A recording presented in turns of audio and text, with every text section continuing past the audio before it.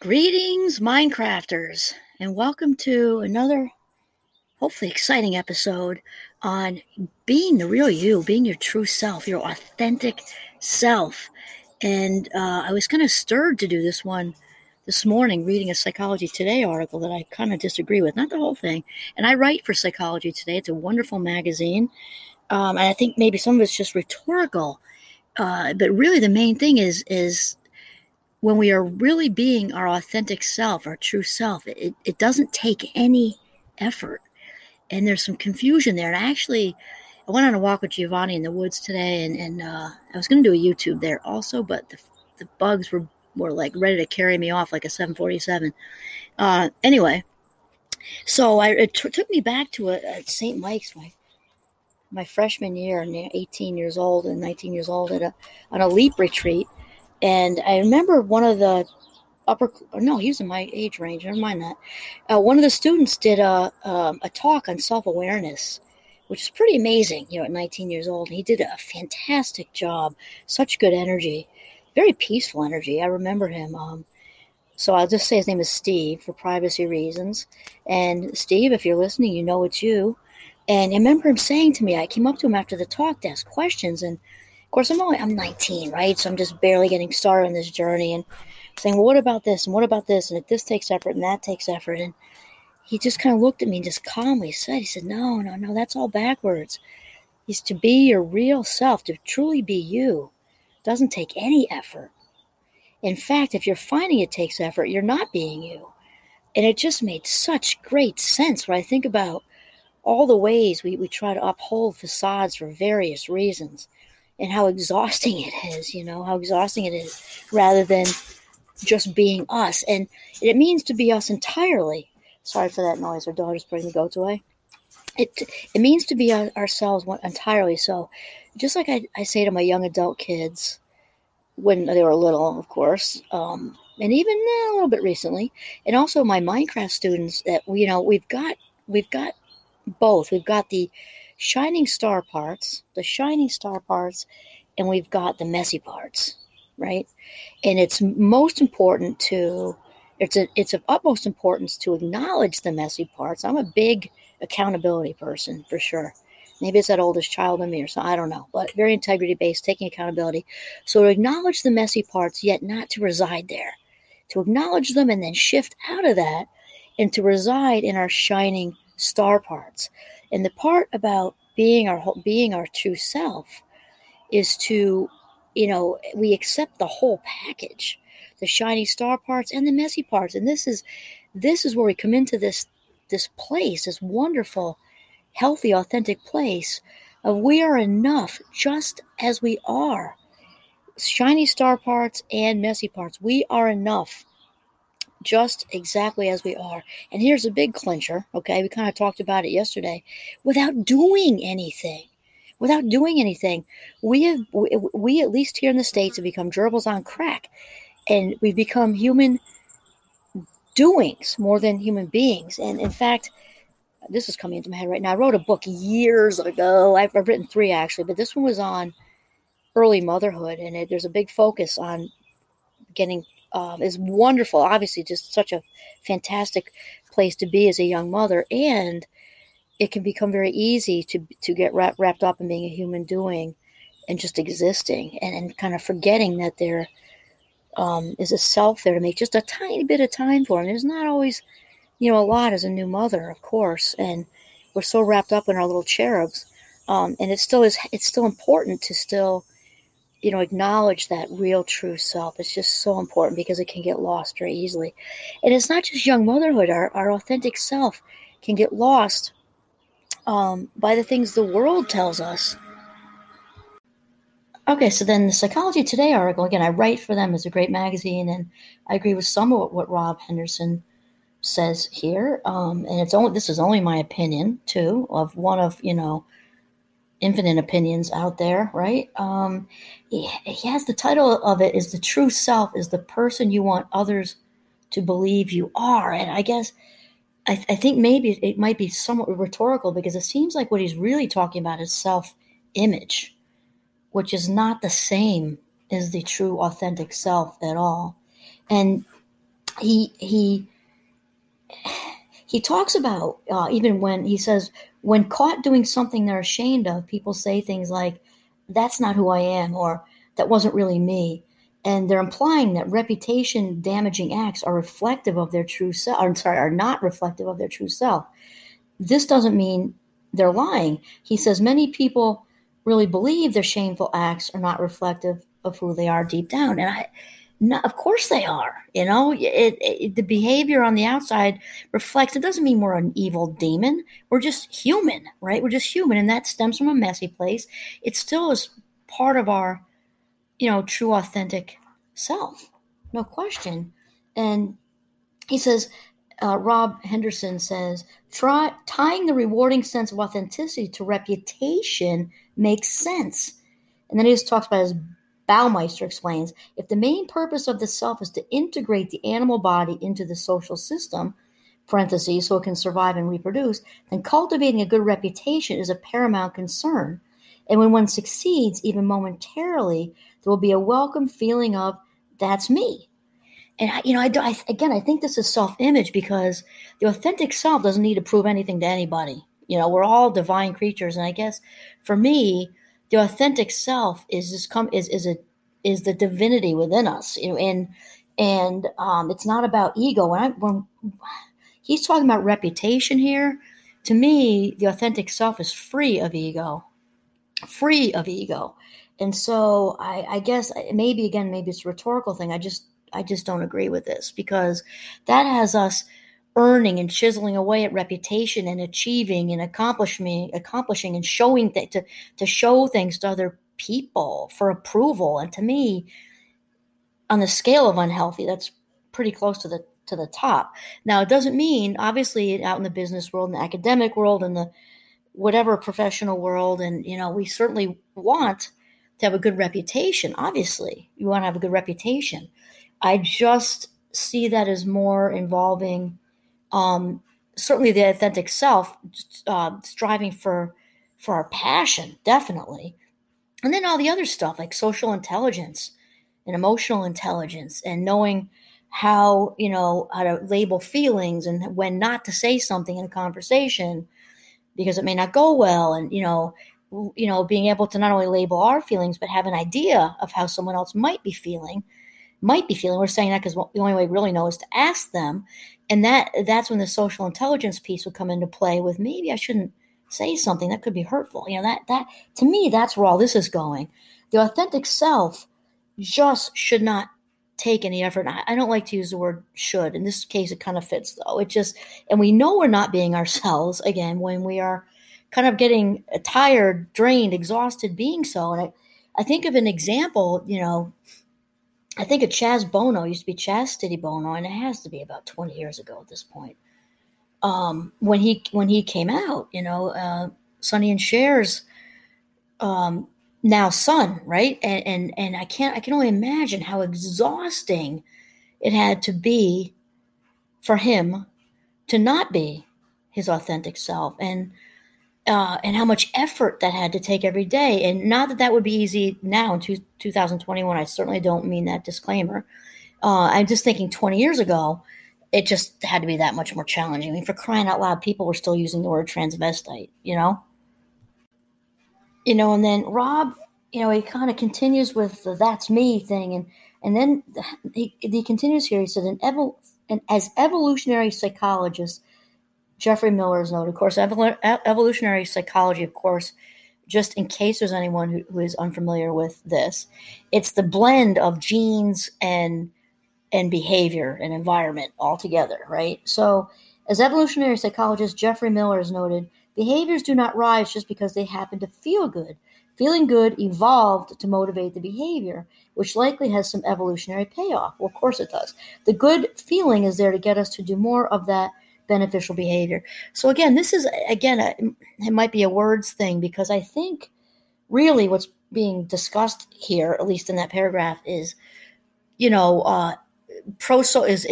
how important pro-social behavior is, and how that is also driven by our genes and environment, which is, of course, that's true. There's actually a dopamine fix. So that's very real. Every time, we hold the door open for somebody who's maybe expecting a baby, it may be in the ninth month, and and she's trying to carry groceries, or somebody's older, or we just hold the door open because we're right there for somebody's totally able to, whatever. It's still a nice thing to do. There's a dopamine fix when we do something nice, and I would agree with Rob Henderson here that there's a reason that's in place, because it gets us to do more nice things for people. There's no question. I just don't think that has to do, and that certainly can feed the authentic self, because it's nice to do nice things for people, but I really think that's more about engaging in pro-social behavior and being prompted to by genetics. And that's, again, I completely agree with that. And again, the reputation part is more ego driven, even though it's necessary out in the world. But I'm not seeing what it has to do with the authentic self. And then, he goes on to say that, indeed, there's empirical evidence that people feel more authentic when they behave in an extroverted, agreeable, conscientious, emotionally stable, and intellectual manner. I really don't agree with this, especially if you're an introvert. Because if you're an introvert behaving in an extroverted manner, you're not being authentic. And it doesn't mean there aren't times and places to do it, such as in the business world. And if you've ever read Susan Cain's book, Quiet, it's really it was on New York Times bestselling list for a really long time. And it should have been because she did what I think is a fabulous job of getting introverts on the map in this country, because it is obviously, whether we're collectivist or individualistic societies, is going introversion and extroversion are valued differently. And currently in the United States, at least in the business world, without a doubt, extroverts are more valued. Extroverted behavior, it's about sales and what people, people attribute being outgoing with that, even though introversion and extroversion as a spectrum is about how you recharge your batteries. It isn't really about outgoing. However, extroverts tend to be more outgoing. And so, and there's research on this, that introverts in the States have actually made things up, fudged the Myers-Briggs personality inventory just to get into Harvard Business School. And she's got all that stuff in there. That's because of the bias towards extroverts in the States. And so this right here isn't true either. Yes, the introvert is capable, smart and capable of realizing, wow, I'm going to have to put on a little show here. And not even put it on a show like they're trying to be fake. I don't mean that.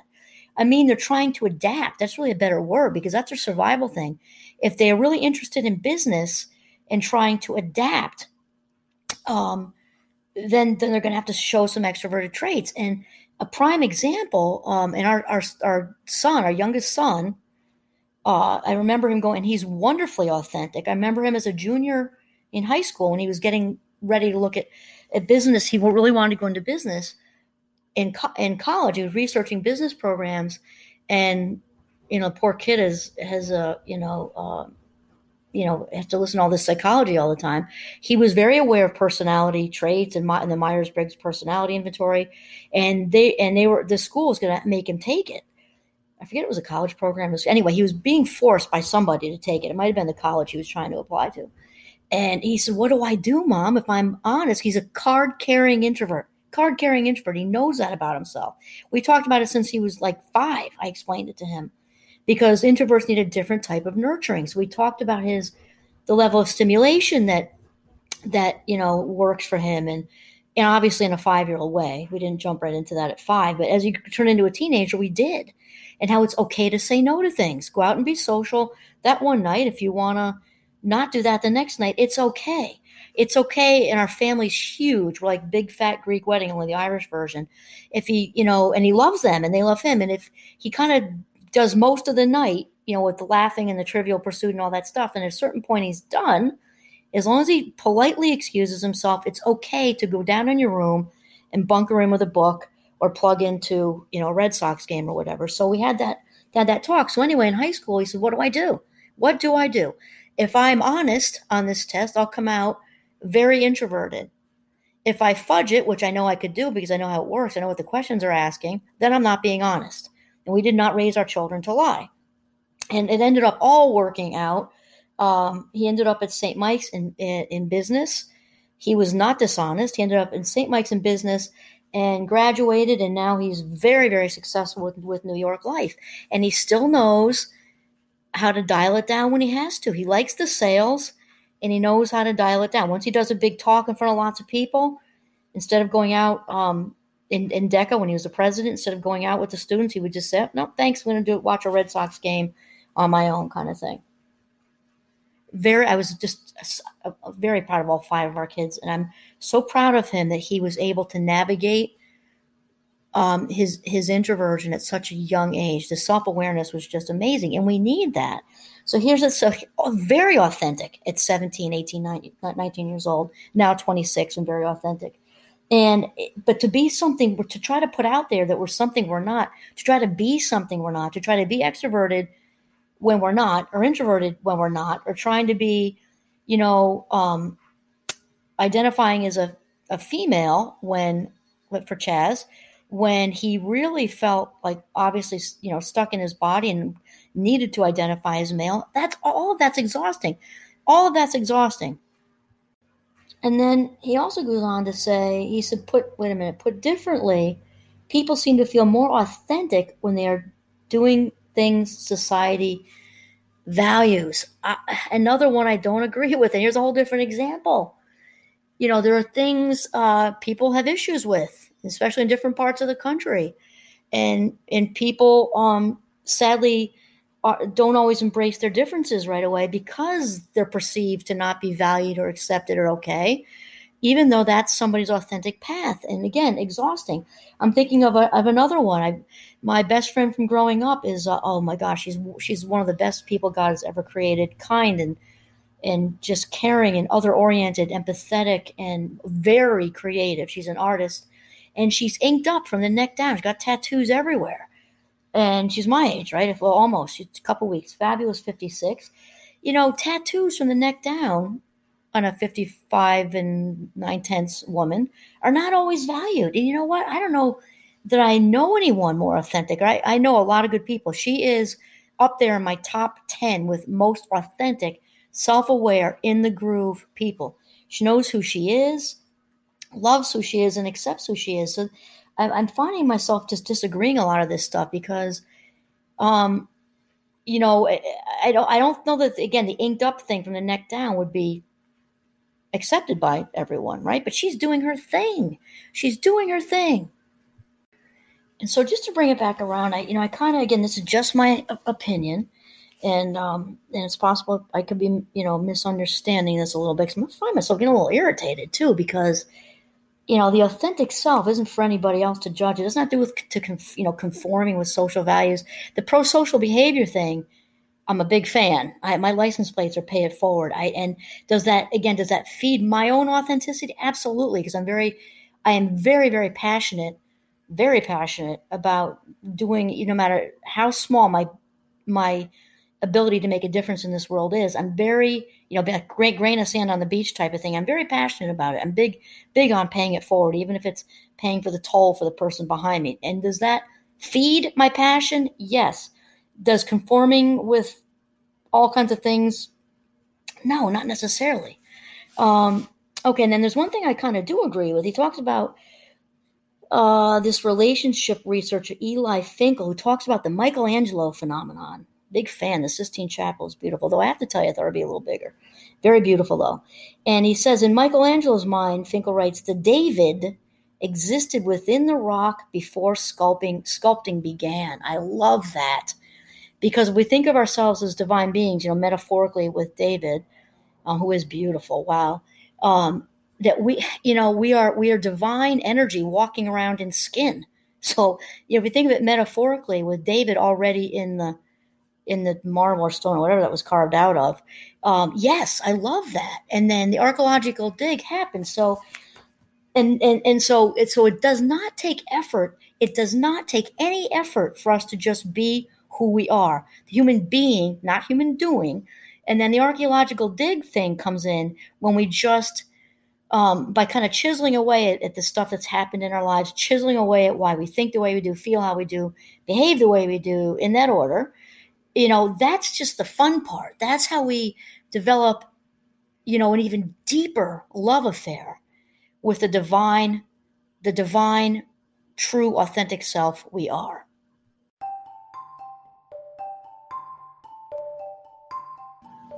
And lastly, kind of like we talked about when we did the one on passion and calling, authenticity involves a good deal of listening to the inner voice, a good deal of really truly listening and carving out time for ourselves. We've talked about that, just like we would for our best friend or partner or, parent or child or whoever, to really take that time to ask, are you happy? Is there a spark? Are you okay with you? If you're not okay with you and you're not in a love affair with yourself, to kind of, try to, figure that out. That's just so, so important, because the listening part is how we really truly figure out that passion, and really what is going to, fill us up and over the top, that authentic fuel that charges the real true self.